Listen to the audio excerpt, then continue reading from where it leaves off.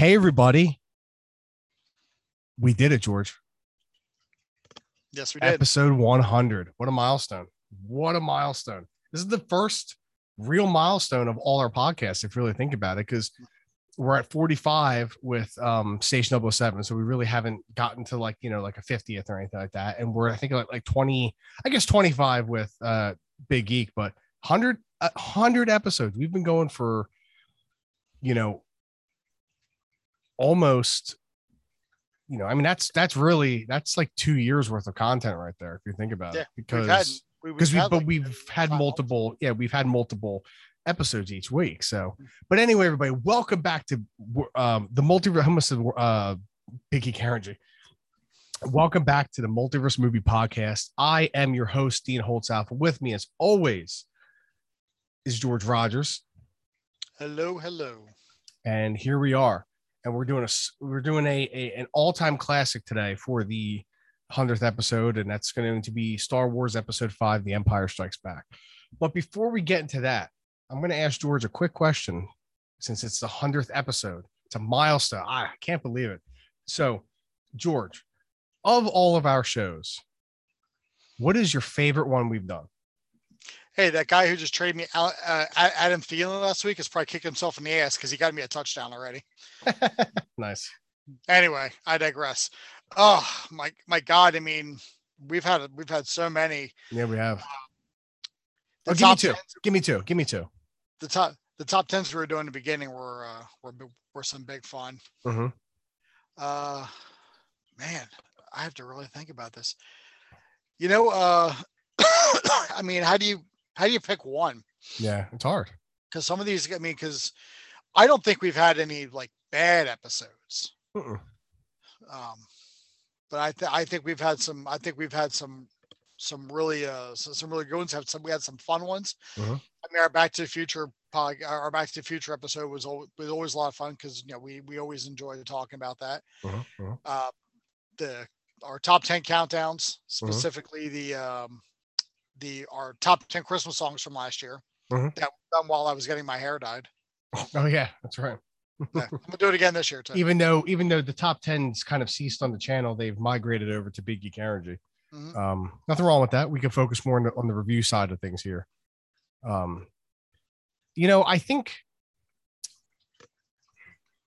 still think my favorite thing we do is the 666 weeks of horror. It's just a barrel of fun. I would say probably my two favorite podcasts we've done on here is, I gotta say, definitely the Snyder Cut. It's our longest podcast to date. Yeah. But that really, you gotta think about it, the podcast launched on the back of the Snyder Cut news. Mm-hmm. So that was like the culmination of, the year that we had spent. We launched the show wanting to do reviews, but that first show was basically we talked about that announcement because it was like the 2 days later. And then about a year, maybe I think a little less than a year later, we got the actual movie. And of course, with the movie, it resonated with me so much. I would say that one. And I think I really did like doing A New Hope for my birthday, but man, I had one on the tip of my tongue. I just had, I'll get back to that, everybody. I'll get back to that one. So George and it's definitely not one we've done with Chris. I'll tell you that much.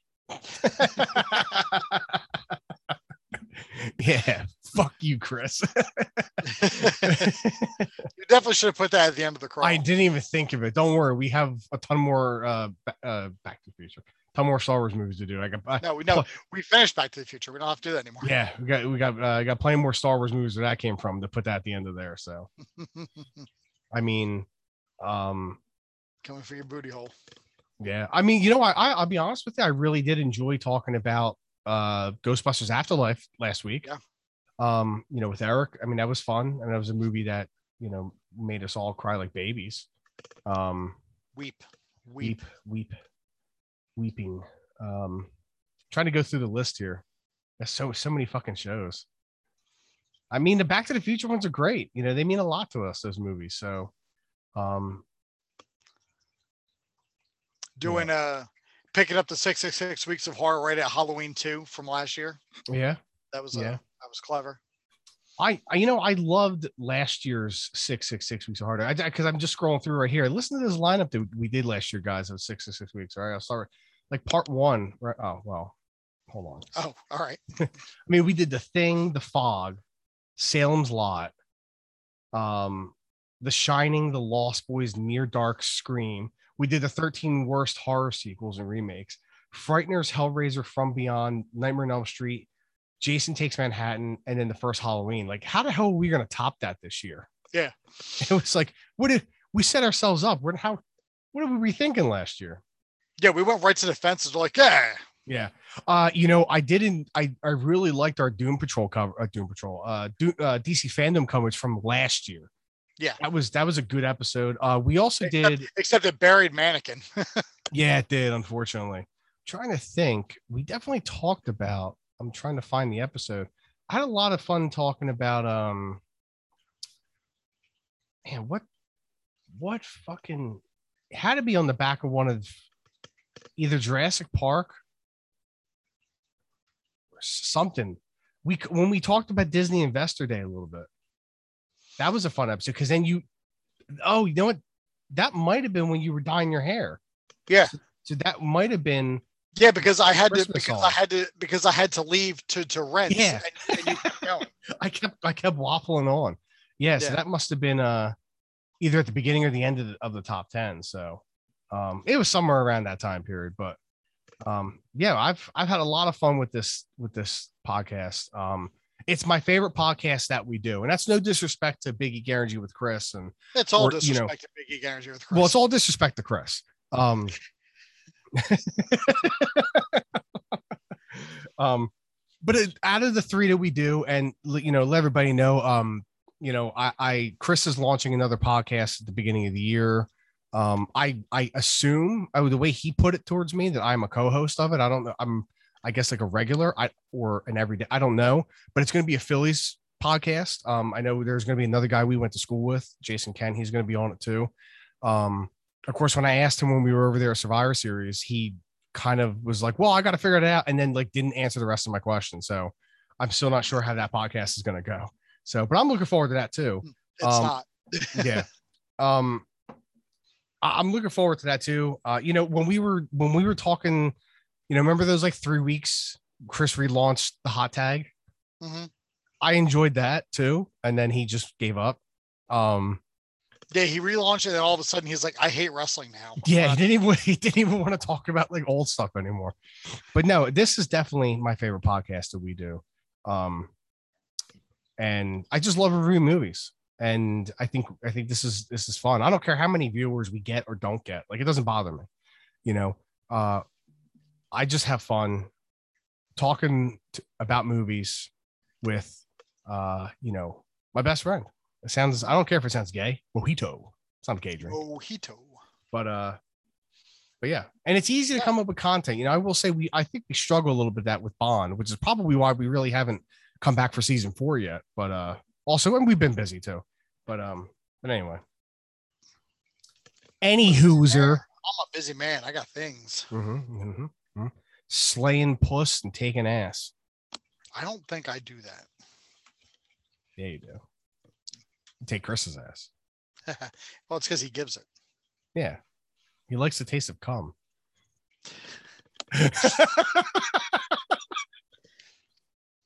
We're going to get a text message later that's just going to say the disrespect. Oh, man. Beautiful. So, all right. You want to rock and roll into this review? Let's roll. All right. George, the first question. Yep. When did you first see Empire Strikes Back? First time was today. Wow. No. Wow. How big of a rock were you living under? D-Rock. Yeah. A 6'5", 270-pound rock. But it was Flex Cabana. Oh, God. Oof. No, I was young when I saw. And the cross. Jedi was the first one that I saw, and then I saw this probably not long afterwards. I was a kid. I was maybe 9 or 10 or so when I saw this. Always enjoyed it. always been a big fan of the darker tone of this movie compared to the others. Plus the smoothest man in the universe. I don't have to tell you. No, you don't. No, sir. Mm-hmm. So, yeah, I mean, everybody knows. I will. I've how many times I gotta say? I've been a fan of Star Wars for 30 fucking years, pretty much. This one, I couldn't even tell you when I first saw this one. I mean, it's one of those movies where it's just it was like I was born when this was already in my head. It's like I saw it already. And I always, even though which is funny, and you're gonna think this is funny because how much I despise the cold weather and the snow, but I absolutely love Hoth. Like, I just think it's the coolest of all the settings in Star Wars. It was the coolest fucking setting they did. It's because you physically don't have to be there to experience the cold. Yeah, that's true. So you're like, hey, that looks good. I don't want to be there. But I mean, the snow speeders were their coolest ship, and Rebel Alliance ship. Yeah. The coolest Rebel Alliance ship. I mean, I loved, even though I'm a fan of Luke's, I'm a fan of the green lightsaber, but like the blue looks really good in the snow, and the blue looks really good in this movie in general on the lightsaber, But I just thought it was cool. Like it's I don't know, the Rebel Trooper outfits, the two, and who doesn't love the snow troopers from the Empire? What I mean? It's just so cool. And then of course Vader walks in and he's like, "All right, everybody," as the Falcon's flying away, he's like, "All right, everything's all right here." The classic hands on the hips pose. Falcon's flying away. He's like, this shit again. Well, someone's getting killed for this. I think also a big reason why I'm a fan of Hoth is because that is the first level of Shadows of the Empire. Oh, you're in Hoth. You're escaping Hoth. And the music is great too. With the Battle of Hoth, and then when I can never remember the dude's name. He's Rogue. He's Rogue 3, I think. Or no, he's Rogue 2, and he's the one that's flying across and he finds Luke and Han. So Carlos Spicy Wiener. Yeah. So yeah, but I've always loved this movie, and I've never made any bones about it. It's I think it's the best of the franchise, and it is my favorite. There are days where I'll say Jedi is my favorite because I think Jedi has some of my favorite parts of the franchise, but I still think Empire is my favorite of the franchise. It's got my favorite look of Han with the jacket, the introduction of Billy D, who doesn't love that? Hello, what have we here? The introduction of Boba Fett, my second favorite character of all time after Han. So it's like you just, and of course, Bosk, that's the only words he says in the entire saga. I thought your favorite character in this movie was Zukas. Yeah. It's not Dengar, I'll tell you that much. Nobody likes Dengar. Not on my watch. No, sir. So get the fuck out of my bounty hunter meeting. But I mean, and it's given us two of the most iconic lines in movie history. Mm-hmm. Luke, I am your father, and I love you. I know. It's even you got it wrong. It's no, I am your father, not Luke. I am your father. Did I say that? You got it wrong. My mistake. That's not like you, because you're always the one correcting everybody else. It was the slip of the tongue. So George, you want to take us away? You're supposed to take us away. You think I know that by now? 100 episodes. And you still can't get it right. Ass.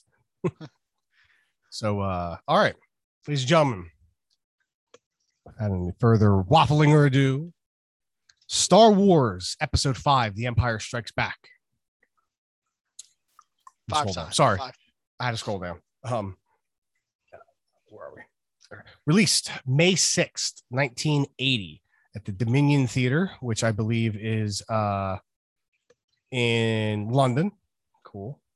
I wanted to give you guys the location. And May 21st, 1980 in the United States, on a budget of $30.5 million with a box office. Now, hold on. Let me scroll down, because this is saying 538 to 549 million. So I wonder if there is a section here that breaks it down, if that's like the original. I can't imagine that being. Hold on. Let me, I got you. I got you, fam. Okay. The initial box office gross was 181 million. All right, cool. Still massive. Yeah, massive. Still number one of the year in 1980. So, okay, here, where did you say, George? 181. Okay, yeah. 0.3 million. Okay. Yeah, it says it's making the highest grossing film of the year. Yeah, and that's where I collected to get the list. Gotcha. I assume that is through other re-releases and special edition re-releases in theaters. Of course. So. Yeah. Unfortunately, we never got this one in 3D. No. Because Lucas, and I know I touched on this when we talked about A New Hope. Lucas had before he sold the company off, his plan was to do all 6 movies in 3D. The only movie he did was The Phantom Menace. So, and then he sold the company. So, and I'm actually surprised Disney didn't do it, because that'd make them, putting all the movies in. I'm just actually surprised at this point Disney hasn't done that. Put the movies back in theaters. You're going to make money. Everybody's going to want to see these movies in theaters. Well, we're trying to push this new thing. So, the past is dead, buried if you must. So it's crazy because this movie made $40 million less than A New Hope. Mm-hmm. And it's the better movie. And Chris is distracting me. I'm sorry. Fuck you, Chris. It's kind of crazy to think that, but a lot of people, before I get back to what I was saying, a lot of people do.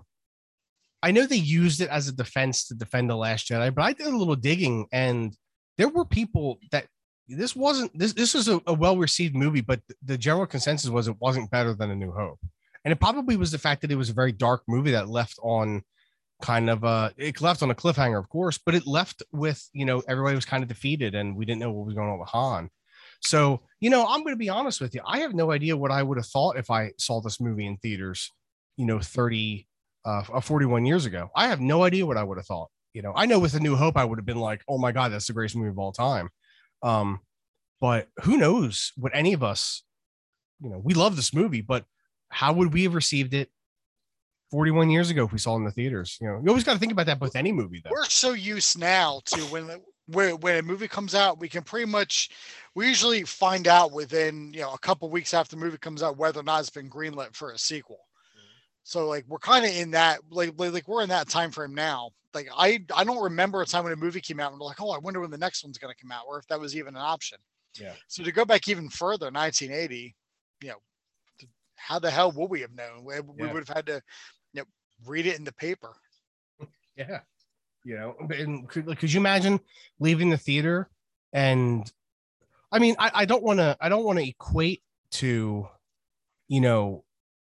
modern day Star Wars, but I think I might have been potentially mad because Han Solo is my favorite character.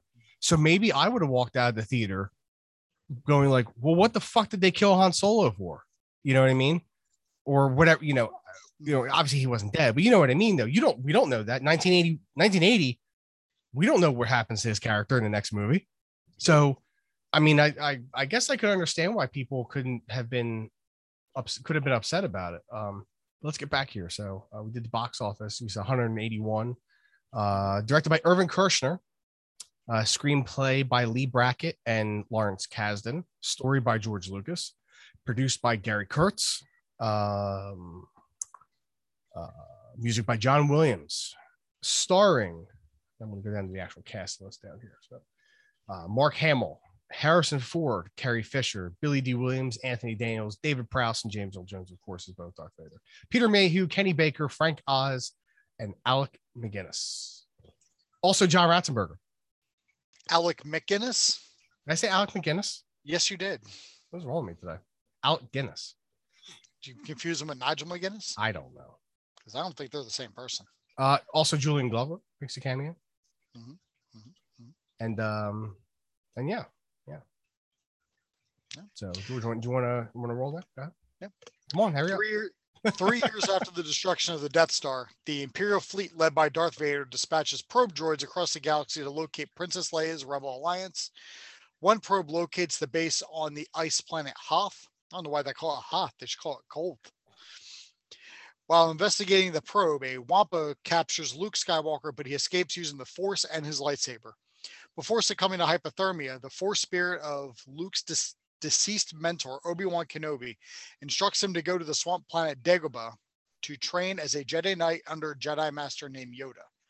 Han Solo discovers Luke and insulates him against the weather until they are rescued the next morning. So, as with every Star Wars movie, it opens up with a crawl, kind of fills us into where we are. It fills in the small gap between A New Hope and this, which basically says that the Empire is scouring the galaxy to try to find the last of the rebels, because clearly they aren't happy that the Death Star was blown up in the previous film, and they're shaking their fists wildly in the air like, "Oh, you crazy kids! Get back here, you young whippersnappers!" So when the movie opens up, we see all the probe droids going out, and then we land on Hoth, the ice planet, which, as you said, great set. It still looks good 41 years later. Yeah.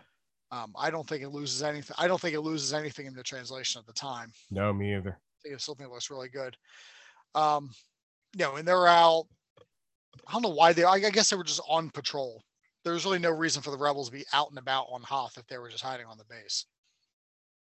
I mean, am I right? Mm-hmm. Mm-hmm. It's not. I mean, they're not looking for anything on Hoth. They're hiding on Hoth. Yeah. So just kind of going out and about, just you're letting the probe droids find you. Mm-hmm. Mm-hmm. Then Luke captured by the Wampa, who they used the injury of the Wampa to hide the fact that Mark Hamill got into a car accident before filming for this movie. Am I correcting? Repeat that. They use the injuries that Luke got from the Wampa. They use it as a way to explain why his face is different in this movie, because he got in the car accident in between the two. I am fairly positive that's what happened. Let me see if it says anything down here. Because I'm fairly, because everybody knows that you typically, they don't film movies in order, so let's see if it's on here somewhere. I'm fairly positive that they used the injuries from his car accident, because you could clearly tell in Return of the Jedi he does look a little different. Yeah. So I'm not seeing anything in here. I'm just on the Wikipedia page. Yeah. But like, I know I've seen something about it before. Yeah, I'm pretty sure too. I don't know for certain. So I mean, we'll put a pin in that, but I'm almost positive that's what it was. Yeah. It's not like I'm sitting here making something up. No, I'm fairly positive that's what it was. But yeah, Luke escapes the Wampa, and then he's out in the cold, obviously, frozen. Obi-Wan's like, "Oh, you must go to the Dagobah system and train with Yoda," and he's like, "Oh, okay." And then Han finds him when he's out in the, well, first off, he's in the base, and he's like, "Oh, I have to go out and find Luke." He's like, "Oh, your Tauntaun will freeze." He's like, "I'll see you in hell." Classic Harrison Ford stuff with that blue jacket. I love that jacket. I need to buy one because they do sell them. I think you should, except you don't wear jackets very much. True, but the Star Wars fan in me needs it. Yeah. But you'd wear that one though. You'd be like, "Oh, absolutely." And then Han finds Luke, slices open his Tauntaun, and sticks Luke inside to keep. I thought they smell bad on the outside. And he thought they smelled bad on the outside. To quote the Family Guy one where Peter started breathing heavily when he was talking about how bad the Tauntaun smells. You've seen it. I'll tell you. Yeah. Alerted to the rebels' location, the Empire launches a large-scale attack using... All right. So what's the proper term for these? Are they AT-AT walkers or are they AT-AT walkers? I call them AT-AT walkers. So do I. But I feel like there's a lot of people in the Star Wars fandom who will wish you death and say your kids don't deserve to live because you've pronounced these wrong. Because as you know, as loving as that fan base is, they will jump on you for any little mistake that you have ever made in your life. I call them AT-ATs, but the funny thing is, I've always called them too, because that's I call them as they're spelled. As my dad calls them, the chicken walkers, I do call those the ATSTs. Yes, but I do, because I'm not going to go aced, or atst. Atst should the atst no. walker. Yeah, I mean, it really depends on, I guess just how I'm talking. Sometimes I'll say ATAT, sometimes I'll say AT-AT. You know what I mean? It just depends on what comes out of my mouth. Well, what goes in. You pronounce a certain way, then you get someone who's 500 pounds and neckbeard who looks you. Hey, motherfuckers called AT-AT. Oh, you fucking virgin. Well, I'll tell you right now, you ain't gonna fucking tell me shit, because I'm telling you right now, you're not gonna fucking school me on Star Wars. I'll tell you right fucking now. I'll tell you. I'll punch you in your fucking throat. How about that? Oof. Did you hear that, Venom? Oof. Oof. Anyway, Empire launches a large-scale attack using the AT-AT walkers to capture the base, forcing the rebels to evacuate. Han and Leia escape with C-3PO and Chewbacca aboard the Millennium Falcon, but the ship's hyperdrive malfunctions. They hide in an asteroid field where Han and Leia grow closer amidst the tensions. Vader summons several bounty hunters, including Boba Fett, to locate the Falcon. I absolutely love the Hoth battle. Me too. I love it. I absolutely love it. With the snow speeders against the walkers, and them using the tow cable to trip up the big walkers so they would fall over. Just clever shit from the rebellion. I love it. So this is what I wanted to bring this up. I remember thinking a long time ago in a galaxy far, far away that I wanted to bring this up about the Rogue Squadron movie that Patty Jenkins was going to do. And I'm kind of glad it got canceled because I don't trust her. But I have to correct a lot of people sometimes that, Wedge and Zev, that was the guy who was searching for Luke and Han the next morning. They're called, because Wedge is Rogue leader. A lot of people think it's Luke. It's not. It's Wedge. They're the remnants of Red Squadron from A New Hope.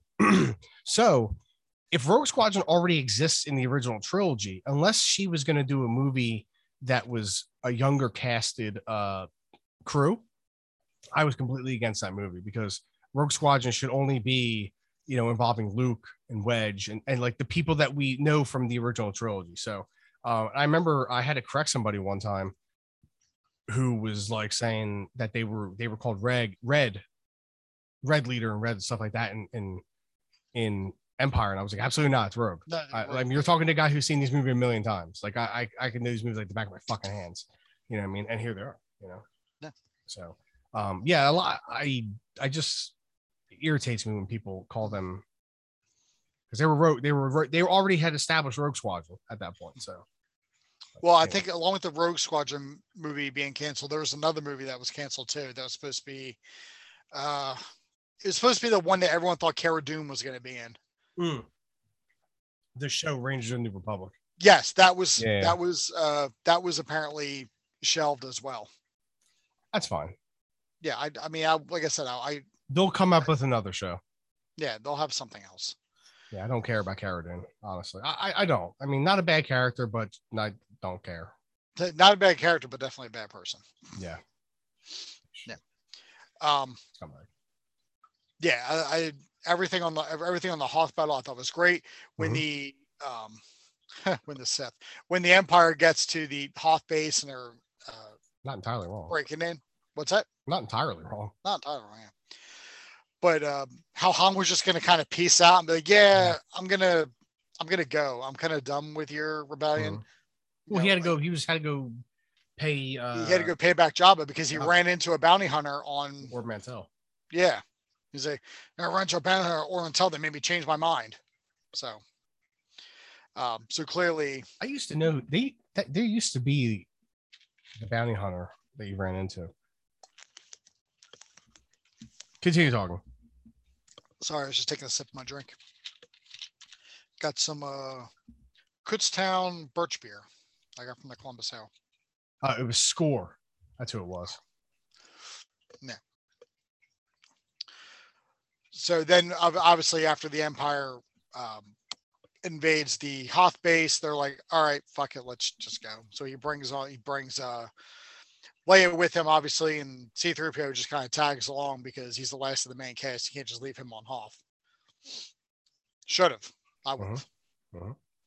Oh, come on, Goldie, you'd be a permanent resident. And it kind of jumps all over on the explanation here, but then immediately talks how they're running from the Star Destroyers and they hide in the asteroid field, which that really doesn't happen until a little bit later on. But because there's so much happening at the same time, they have to break it down between what Luke and R2 are doing and what the rest of the cast are doing. So, I mean, that's right. Because I mean, it already mentions the bounty hunter meeting that has Boba Fett, Zuckuss, IG-88, Bosk, and Raggedy Andy. Get the fuck out of my bounty hunter movie. I'm Raggedy Andy. 4-LOM and then fucking that piece of shit Dengar. Dengar doesn't exist in my movie. Not on my book. No, sir. Meanwhile, Luke travels with R2-D2 in his X-Wing fighter to Dagobah, where he meets Yoda, a diminutive creature who reluctantly accepts Luke as his Jedi apprentice after conferring with Obi-Wan's spirit. Evading the Imperial fleet, Han's group travels to the floating Cloud City on the planet Bespin, which is governed by his old friend and smoothest man in the universe, Lando Calrissian. Fett tracks them to the city, and Vader forces Lando to surrender the group to the Empire, knowing Luke will come to their aid. Luke experiences a premonition of Han and Leia in pain, and despite Obi-Wan and Yoda's protestations, abandons his training to rescue them. So, I am wondering, why are you here? Mine. No. I used to feel the Yoda pretty good. Ridiculous. I will say, because I'm actually currently rewatching all the movies. And I'm going to rewatch The Mandalorian. I'm just in a little bit of it's, what it is. I get into a really big Star Wars kick around this time of year. For some reason, it's just, so I definitely don't like Yoda's voice from this prequel trilogy. I will say that it's way too much backwards talking. It's like he constantly lives in the Black Lodge. Well, don't forget, this Yoda has been in hiding for 30 years on Dagobah, where nobody else talks.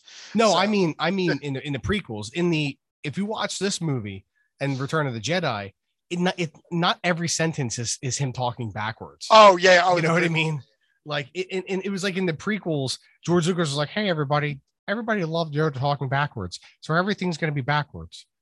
Around the perimeter, or was it around the survivors of perimeter create? It's like, not everything is backwards talk with Yoda. So I definitely prefer Yoda. Maybe it's gonna be revealed later that Yoda was just backwards talking just to piss off the other members of the Jedi Council. He's like, this is gonna drive him nuts. Yeah. Then when he's by himself, he's just like, oh, thank God, I can speak like a person again. Who wants to hear a funny ass joke? He's like, oh, my dogs are barking, and kicks off his shoes. He wasn't wearing shoes. No, he kicks off his feet that everyone thinks that are shoes, and he just has normal human feet underneath them. Yeah. But he's still that size, just with regular sized people feet. Like when did you ever see the meme of Toucan Sam taking off his beak? He's like, oh, what a day.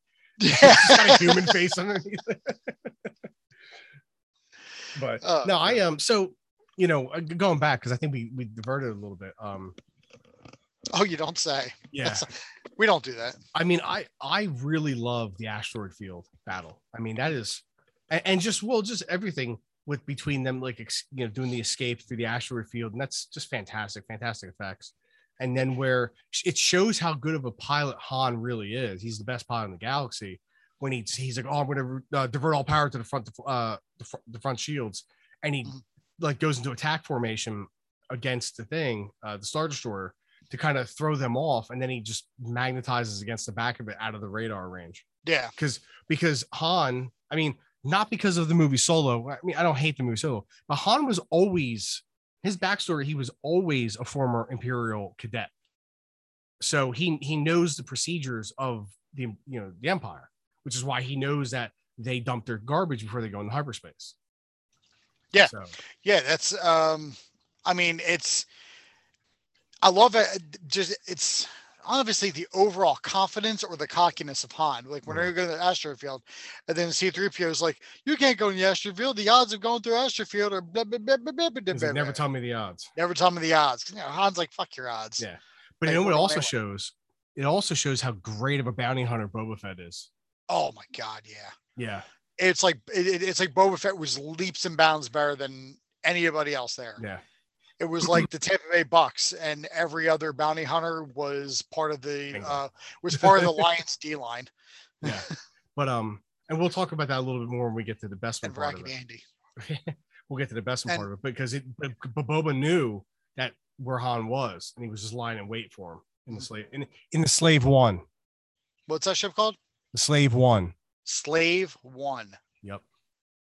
Trigger. I'm gonna say it. It's always gonna be Slave One to me. Yeah, I'm not. So. I don't subscribe to this. I don't know what are they calling it. Crossfire. You'll get caught up in luck. They call it the fire spray, but that's the type of ship it is. Yeah. But the thing is, that's like calling your X-wing X-wing. Yeah. So, but the thing is, I'll pull it up real fast. The Slave One, the slave part of it was an acronym. Yeah, it's a modified Fire Spray 31 model. And I know the slave part is a man. I know it means it's an acronym for something. But anyway, I'll find it while we talk. Okay, all right. I was gonna make a mention to. I mean, I've already talked about how good Hoth looked, and I was gonna make a mention to how good Dagobah looks also. But I really can't because I'm gonna end up saying the same things about Cloud City and everything inside there as well. All these set pieces are fantastically made, like Hoth, Dagobah, Cloud City, everything inside, like the underground parts where Luke and Darth Vader were having their lights about. Every set piece just looks amazing, and they did this in 1980 or 79 at the very least, released in 1980. Yeah, 78, 79. Yeah, I mean, this is without, I mean, there's probably some green screen, but there was no over dependence on it like there is now. Yeah, but it's true. Everything just looked amazing. I think the Dagobah set is actually my favorite set. I enjoy like that. It is swamp. A good set. I enjoy like that swamp look and Yoda's little hut, his little yurt that he lives in there. That is, I believe it's hinted to in Revenge of the Sith that his spaceship was used to build. He used the parts of his spaceship to build his hut. To build his yurt. Yeah, his yurt.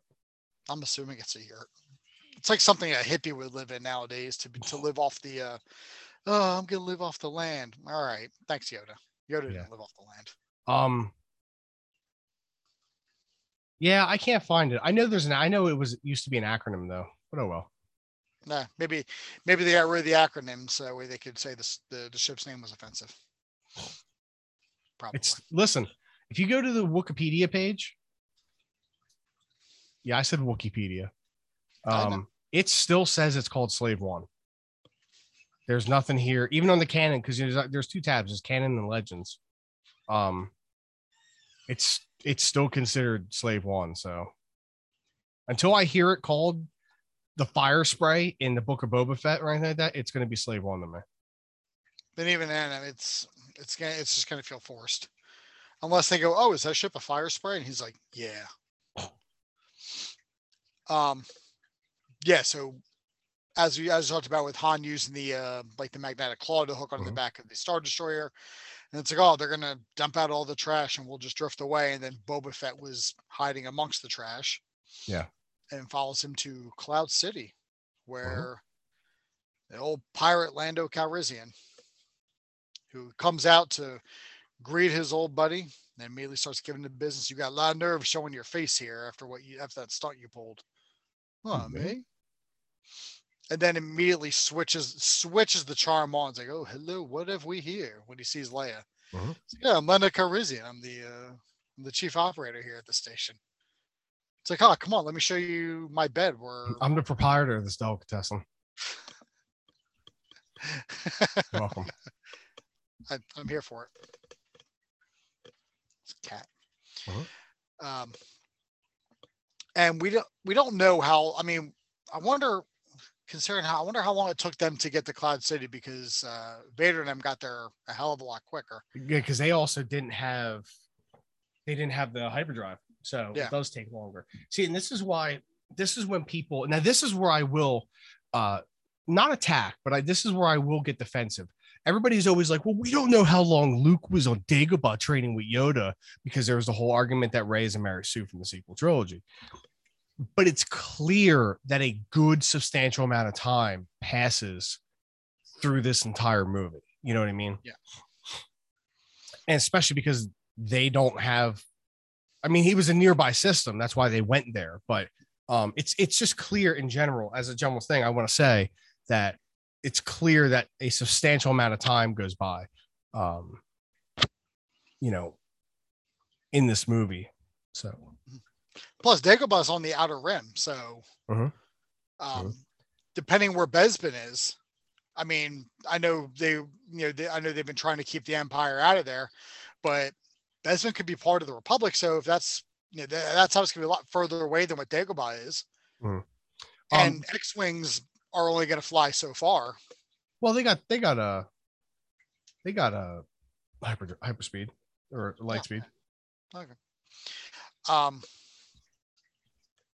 Yeah, but pull the planet out. Yeah.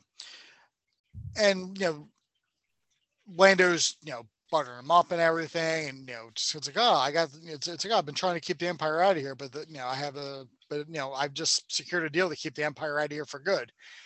And then they open the doors, and Vader is just calmly waiting at the table with his side salad and water. It's like, oh, I'm pleased I've been waiting for you to join us. And then Boba Fett just kind of saunters in from like out of the frame of the camera. It's like, haha, remember me? I caught you. So Bespin Cloud City is like you have the core planets, Coruscant, Alderaan, and Corellia. And then they're like on the next, like they're like on the inner rim. It's Cloud City, Bespin. Right.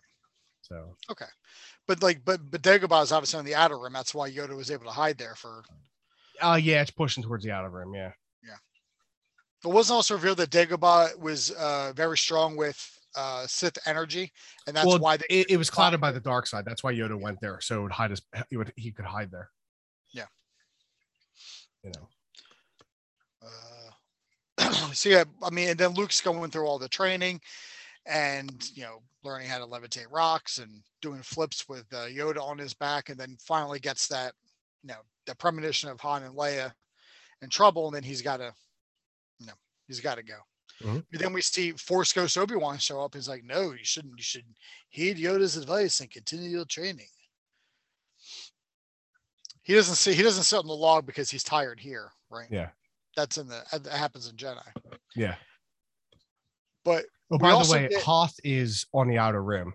So but also we get here our first little cliffhanger that in 1980 we all kind of probably would have been scratching our heads at when Luke flies away in the X-Wing, when Obi-Wan's like, that boy was our last hope, and then Yoda's like, no, there is another, and then we don't cut back to that. It's like, I mean, we obviously know who it is, but in 1980 nobody knew. Yeah. Was it Han? Was it Leia? Was there another one that we're not thinking of? Who knows? Nobody knew. And I think people need to remember some things too, that Leia was not originally supposed to be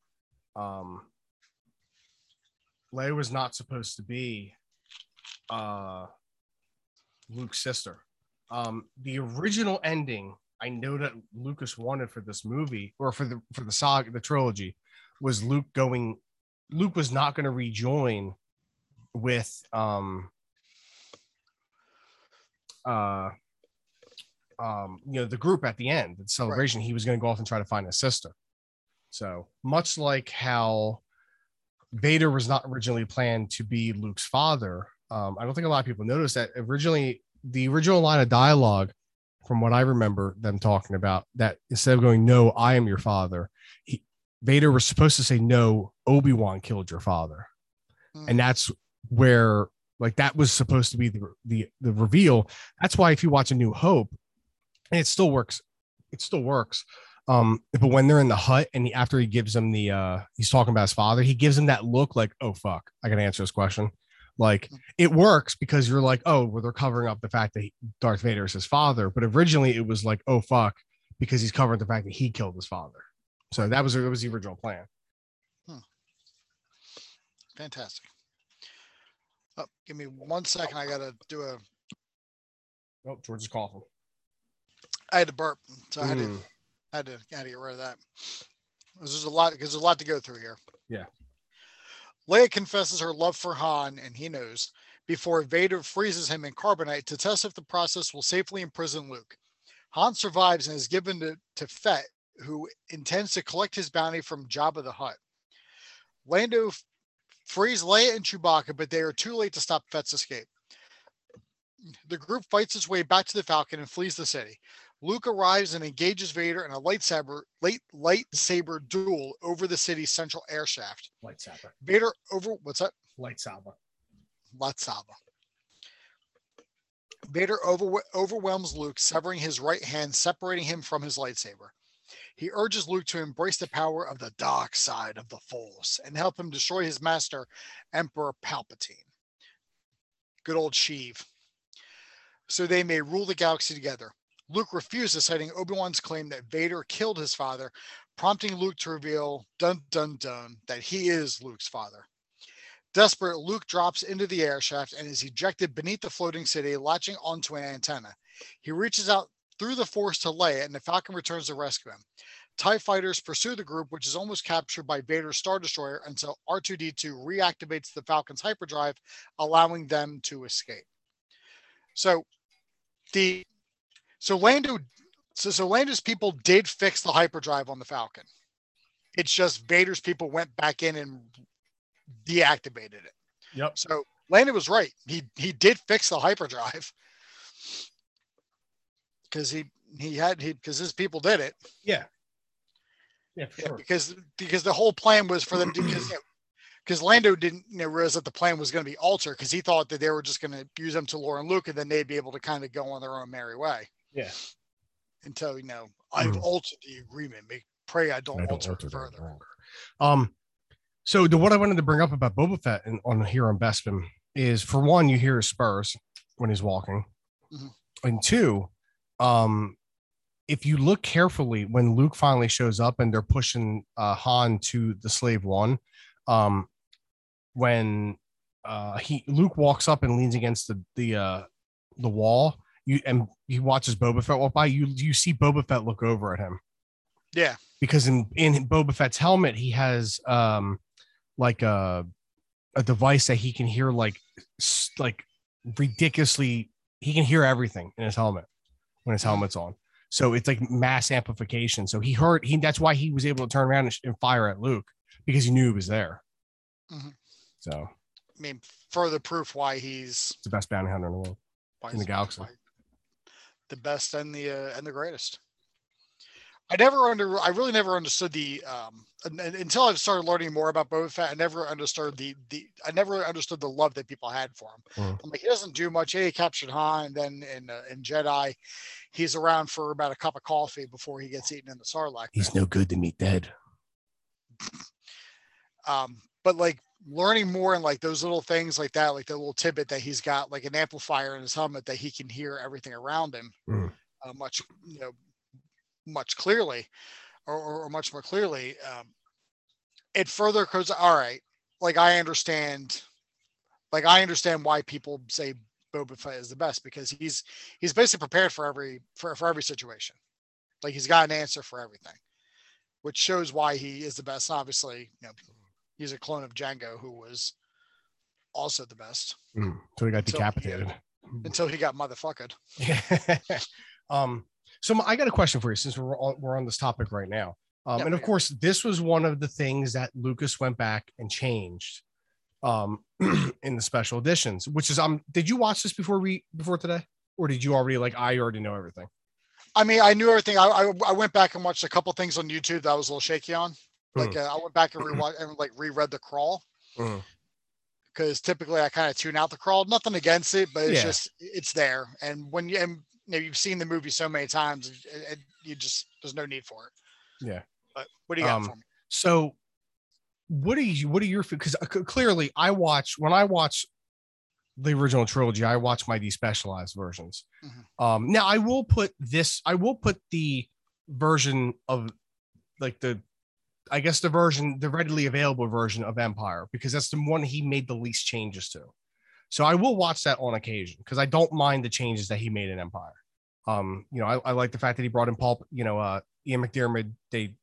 It's continuity reasons. I know why he did some of the stuff. So what do you do? Are you okay with the fact that he used Tamora Morrison, his voice, to replace the original voice of Jason Wintergreen? I'm fine with it. I'm okay with it because I like Tamora Morrison, and Tamora is, he's Boba Fett now. I mean, unfortunately, Jeremy Bulloch has passed away, and he wasn't going to be, Boba Fett in his late 70s. You know what I mean? Like, it just wasn't going to happen. No. I mean, personally, I mean, listen, I love Tamora Morrison. I think what was his name? Daniel Logan. He's actually the right age that Boba Fett is at that time period, and I think he probably is the one who should have got to play him. But Tamora Morrison's such a fucking badass and never ages.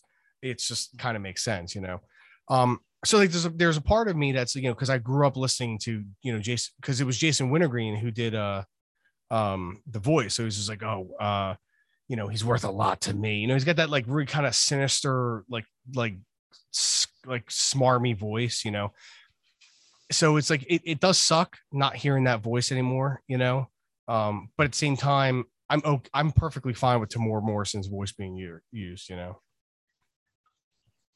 Yeah, so, I'm fine. Yeah, I mean, it doesn't. He's no it doesn't bother me. It doesn't bother me like the way it would probably bother some other people. I mean, it is what it is. I mean, I have no qualms with Tamora Morrison. So I'm sorry, Jason Wingreen, not Wintergreen. I was close though. No, he was there. He was almost there. Oh my god. He was. You may know Jason Wingreen, George, from the bartender from All in the Family. Oh, thanks. I mean that clears literally everything up. I figured. This whole time I was confused. I had no idea. I'm like, oh my god, what do I know this guy from? Turns out he was a bartender. You all right? Yeah, so this lightsaber battle between Vader and Luke, where do you He's rate worth a lot to me. Okay, all right. Sorry. Jason Wintergreen. Maybe you're Jason Wintergreen. That's going to be your new name. All right.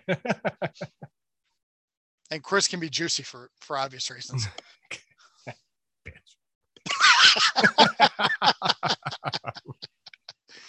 I'll be Big Red because I have red hair. Okay. No, you don't. Our listeners don't know this. Okay. The ones that don't know us, at the very least. So all of them? Yeah. Except for Chris? Yeah. Where do you rate this lightsaber battle between Darth Vadre and Luke Skywalker? Luke Starkiller? Luke Starkiller.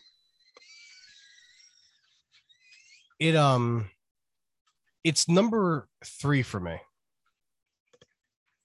It's behind Luke and Vader's battle in Return of the Jedi and Obi-Wan, Qui-Gon, and Darth Maul's from Phantom Menace. Yeah, I mean, Obi-Wan, Qui-Gon, Darth Maul is number 1 for me. I think I like this one a little better than the Jedi fight. Because it's kind of, like Luke's this scrappy, he's full of piss and vinegar, and he's going to prove himself, and he's going to take out Vader, right here and now. And then Vader just the whole way is just like, stop. I think like for a while, Vader was just holding the lightsaber with one hand.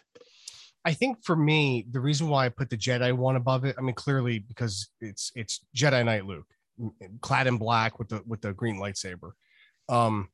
But there's a lot behind that fight. You know what I mean? This is the fight for the galaxy right here. This is if Luke doesn't win this fight, that's it. This is it. You know what I mean? This is the end right here. It doesn't matter what's going on anywhere else, So, but the atmosphere of this fight is great though, because it's just it's Vader toying with him 90% of the time. Yeah, I mean the like I know even on the Death Star 2, it was still kind of like a darker background, but on this, the red and the blue from the lightsabers, they just pop off the screen. They really do pop, yeah. And when Vader and Luke are up on like the top of the steps, like towards the beginning, and the lightsabers going, really you just see their silhouette and the lightsabers. I think that's a really great shot. I agree. I think that looks really good. But yeah, but as you said, the whole lightsaber fight was just Vader just toying with him the entire time. I mean, right up until Luke like got a hit on him, and then he's like, "All right, I'm gonna take his fucking." He makes that fucking he makes that random noise. Yeah. He should have screamed at him like, "All right, you little prick, you want to play? You want to get nuts, play, pal?" Yeah. Fuck you, Chris. You want to get nuts? That's right. And then Vader revealing that he is Luke's father. One of the, I mean, I say it all the time, always in some sort of joking fashion, but that is one of the biggest moments in movie history. Yeah, it really is. Like, I mean, Dorothy stepping out of the house into Oz, from the sepia tone to the Technicolor, the DeLorean's first time travel, the first time it goes back in time, Indiana Jones, walking into the screen, and then, just the "I am your father" and all of that. Cause like, I mean, by the time we saw this, we pretty much already knew for that point. Cause I mean, I saw this movie probably 15 years after it came out. So there were, there was no spoilers. Plus I also read it in a book beforehand. So sure it was a book? Are you sure it wasn't nothing? No, it was a book. It was like a little 15-page book that had pictures. So you set me up for that. Yeah, Yeah. So I already knew. So I kind of regret not getting that oh shit feeling, from a big reveal. And there really hasn't been anything in any movies that have come out within recent memory that made me go, like, oh shit. Because you can't keep anything a secret anymore. It's hard to, There's always somebody who's going to be out there trying to spoil something for somebody. It's usually us. Yeah. We're mad enough. But. Yeah. Then Luke just kind of falls into the air shaft. Ends up hanging on the hanger. And then somehow his lightsaber ends up in the hands of Maz Kanata. Yeah. With no explanation. And we'll never know why. Nope. We'll also never know why that lightsaber was calling to Rey when she was a Palpatine. Thanks, J.J. Abrams. I was thinking about that the other day. I'm like, if she's a Palpatine, why was the lightsaber? First of all, why was the lightsaber calling to her, and why was Obi-Wan's voice calling to her? To me, it just didn't make any sense. I blame J.J. Abrams. Not to get on a rant, but it would have been really easy to just kind of tie everything up in a nice bow. And he decided to completely ignore episode 8 and a lot of episode 7, which is a movie he made. Yeah. And that fucking piece of shit. So it was like he forgot. It wouldn't have been that hard. Yeah, it was like he forgot he did that movie. Yeah. He was like, oh yeah, I've already said that. Yeah. I forgot I directed the highest domestic grossing movie in the history of Hollywood. Which is true. The Force Awakens is the highest grossing movie domestically in Hollywood in history. Aboard the Rebel fleet, a robotic prosthesis replaces Luke's hand. he, Leia, C-3PO, and R2-D2 observe as Lando in Han's clothing. Yeah. And Chewbacca depart on the Falcon to find Han. So maybe Lando just didn't have any clothes with him, or maybe they were Lando's beforehand, and Han's just like, I need clothes. Because it was Lando's ship. I think it's possible, but at the same time, I think it was kind of the fact that like Lando just left. You know what I mean? So he had nothing with him. So it was probably just like, I need something to wear, for now, and Lando's too smooth to put on a, just some, hospital gown, but, because we all know that the Millennium Falcon is just littered with hospital gowns. Well, he could have got it from the medical frigate, but. Well, to be fair, he probably took Han's clothes, because Han threw out all of his capes from the cape closet. Mm-hmm. He's like, this son of a bitch threw out all my capes, so I'm wearing his clothes, and I'm not gonna wear underwear him, so I'm gonna be dick printing all over him. Mm-hmm. Mm-hmm. And it's Lando, so it's probably down to his knees. Mm-hmm. Someone must have heard about his maneuver at the Battle of Tanab. That was the maneuver he was talking about. Yeah. The whole thing was just about him. Was about him putting in Han Solo's clothes. Yeah. It was just Lando picking up chicks in Han's clothes. Yep. He calls it the old twofer. So that's it. That's it. Empire Strikes Back, everybody. It's one of, now everybody, if you want to listen to sort of a companion, I guess you could say, to this, the three of us, Chris included, we just did not this past episode, the episode before that, we actually sat down and ranked the Star Wars films. I know George and I kind of whimmed it back in March, but this was an actual ranking. So if you want to check, all three of us had Empire at the top of the list. How could you not? It's such a phenomenal film.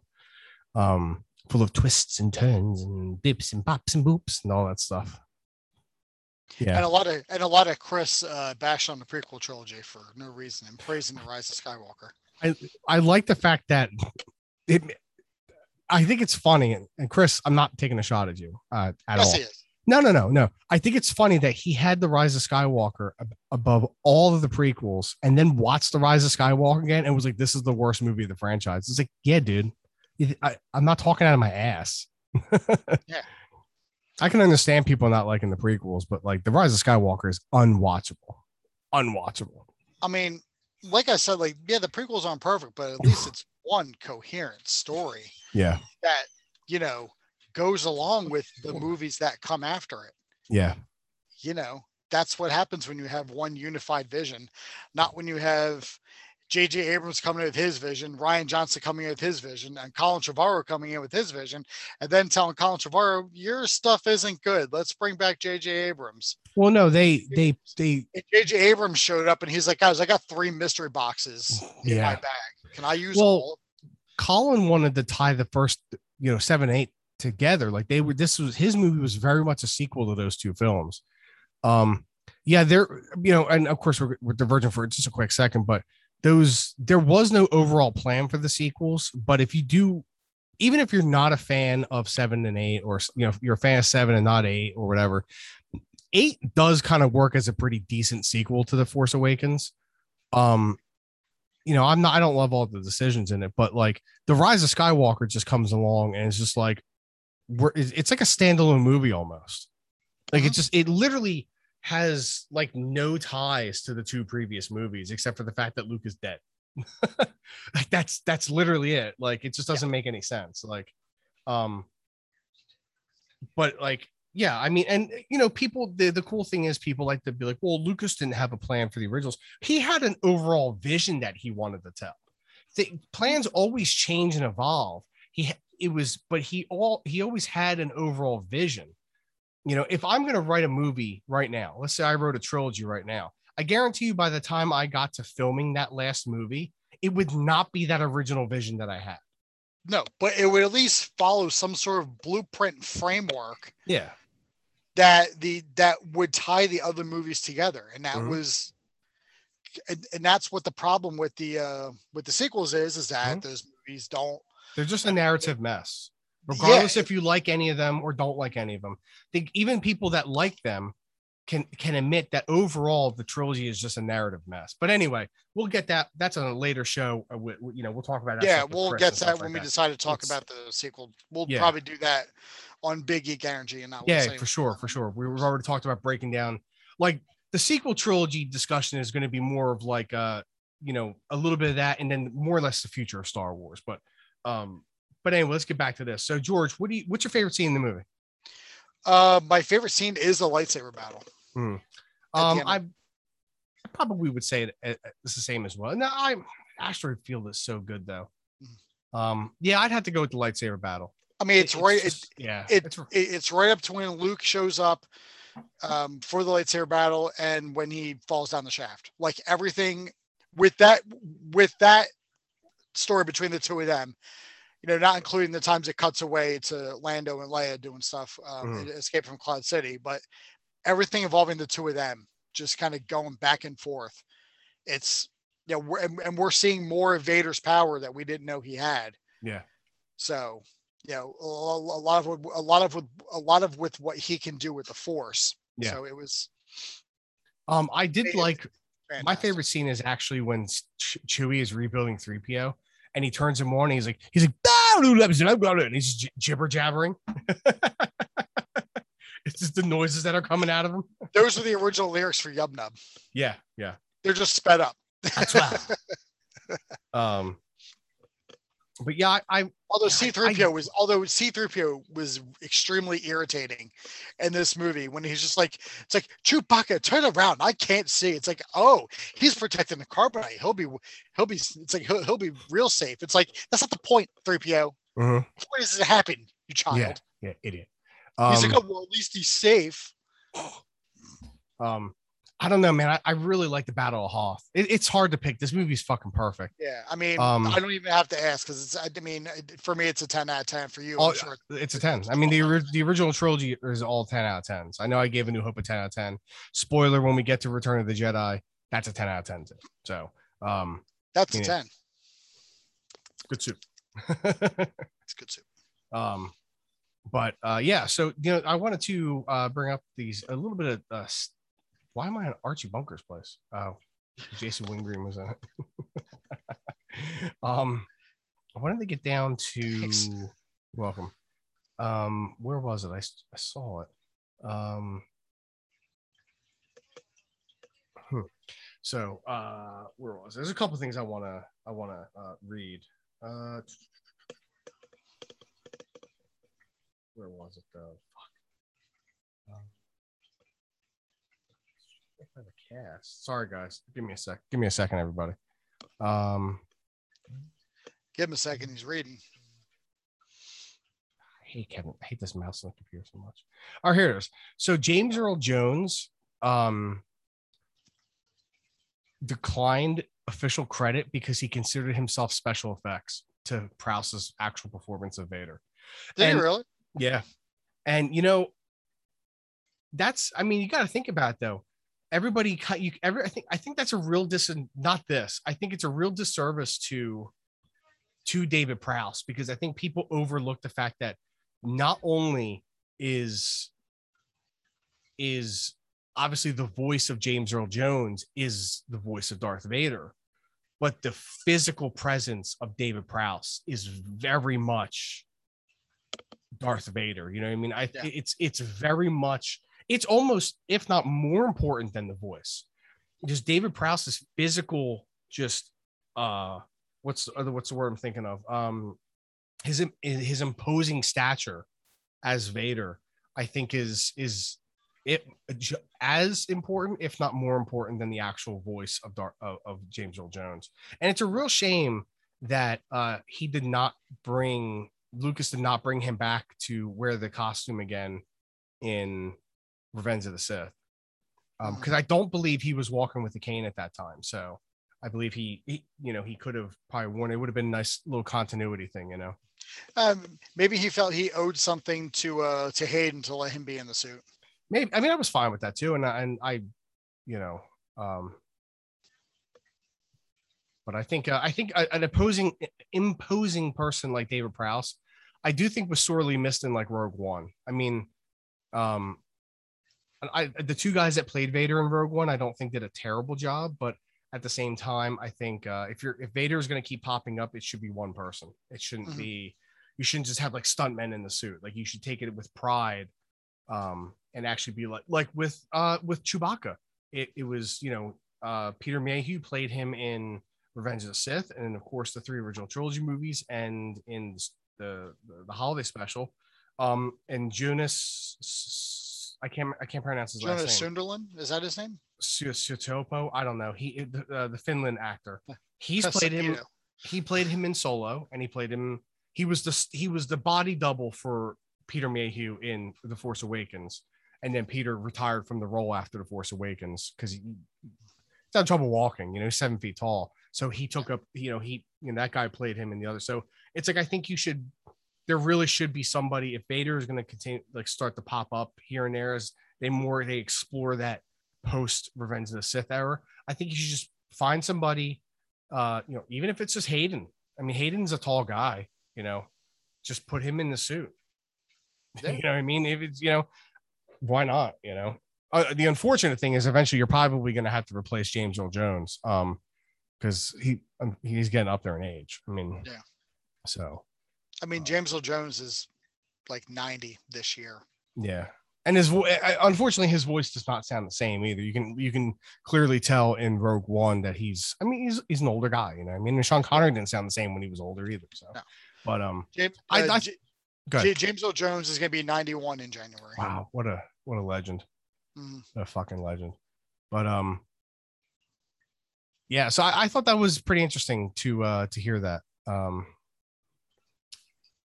that he actually declined to be credited as Darth Vader. And I wish David Prowse would get more. I mean, unfortunately, he passed away, but, I think people need to put a little more respect on David Prowse's name. It's crazy to think about before we start to wind down, because I'm pretty sure you don't have a dislike, a least favorite scene in this movie. Yeah. Yeah, neither do I. It's kind of crazy to think about if you watch these movies, the original trilogy. Unfortunately, how much of these characters and these actors and actresses of these characters have actually passed on, if you think about it. I mean, Billy Dee, Mark Hamill, Anthony Daniels, and Harrison Ford, I believe, are the only ones left of I guess oh god, who played Wedge? Dennis Lawson. Dennis Lawson is still alive too, but a lot of them have passed away. Yeah, and it's kind of heartbreaking to think about that. I mean, the franchise itself. I mean, the first movie was in 77. Yeah. So that's what 44 years. Yeah. Since the first movie came out. I mean, there's a lot of time has passed since then. Mm-hmm. It's much like the James Bond franchise too. I mean, is outside of like the woman who played Fiona Volpe. Is there really many of those early actors and actresses still alive from the early Bond films? You know what I mean? A lot of them. I think I forgot she was still alive. Yeah. I think Ursula Andress is the only one still alive from Dr. No. Yeah, I forgot about that. I forgot maybe about some Ursula. Players, but of like actual like members of the cast. Yeah. It's just a shame to think about, because Peter Mayhew passed away. Jeremy Bulloch passed away. David Prowse has passed away. Kenny Baker passed away. Carrie Fisher's passed away. It's like a lot of the big names from the world of the original trilogy have gone. So it's just a shame. It's a shame to think. And Frank Oz is still alive too. Yeah, that's true. And he did reprise the role as Yoda in The Last Jedi, which I thought was cool because they could have gotten anybody to do that voice. Yeah, but I mean, you could get. I mean, you can get anybody can do a Yoda impression, but it's one thing to bring in like the voice of Yoda. Mm-hmm. Frank Oz doesn't have to try to do that voice. I mean, that's like second nature to him. All of his voices really like his Miss Piggy is still on. Yeah. I'd like to see them do a Muppet Star Wars where Kermit plays Yoda. Not new Kermit though. Not, hey guys, it's Kermit the Frog. How's it going? Like, we're at the point now where we got weird sounding Muppets from Family Guy. No, they should do a Muppet Star Wars, but keep Yoda the same now. He's technically a Muppet. Yeah. So, but anyway, I think it's time dwindle this down. What you think? Mm-hmm. So, Anyway, love this movie. We've had 100 great episodes. I felt this movie, it kind of just worked out this way that this movie was episode 100. So I think next week starts our Christmas or holidays, because Christmas, fuck that, whatever. Our Christmas movies and powering on. It's a holiday. It's the holiday season. Hoop-dee-doo, dickory dock. Don't forget to hang up your clock or sock, whatever. Hang up the clock, George. Clock, yeah. But I gotta take my clock out of storage. Hang it. It only works in December. Yeah. But thanks for all the support, everybody. Except for you, Chris. We'll see you next week. So I've been Dean Holtzapfel. I'm still George Rogers, and we'll see you for the next 100 episodes in the multiverse.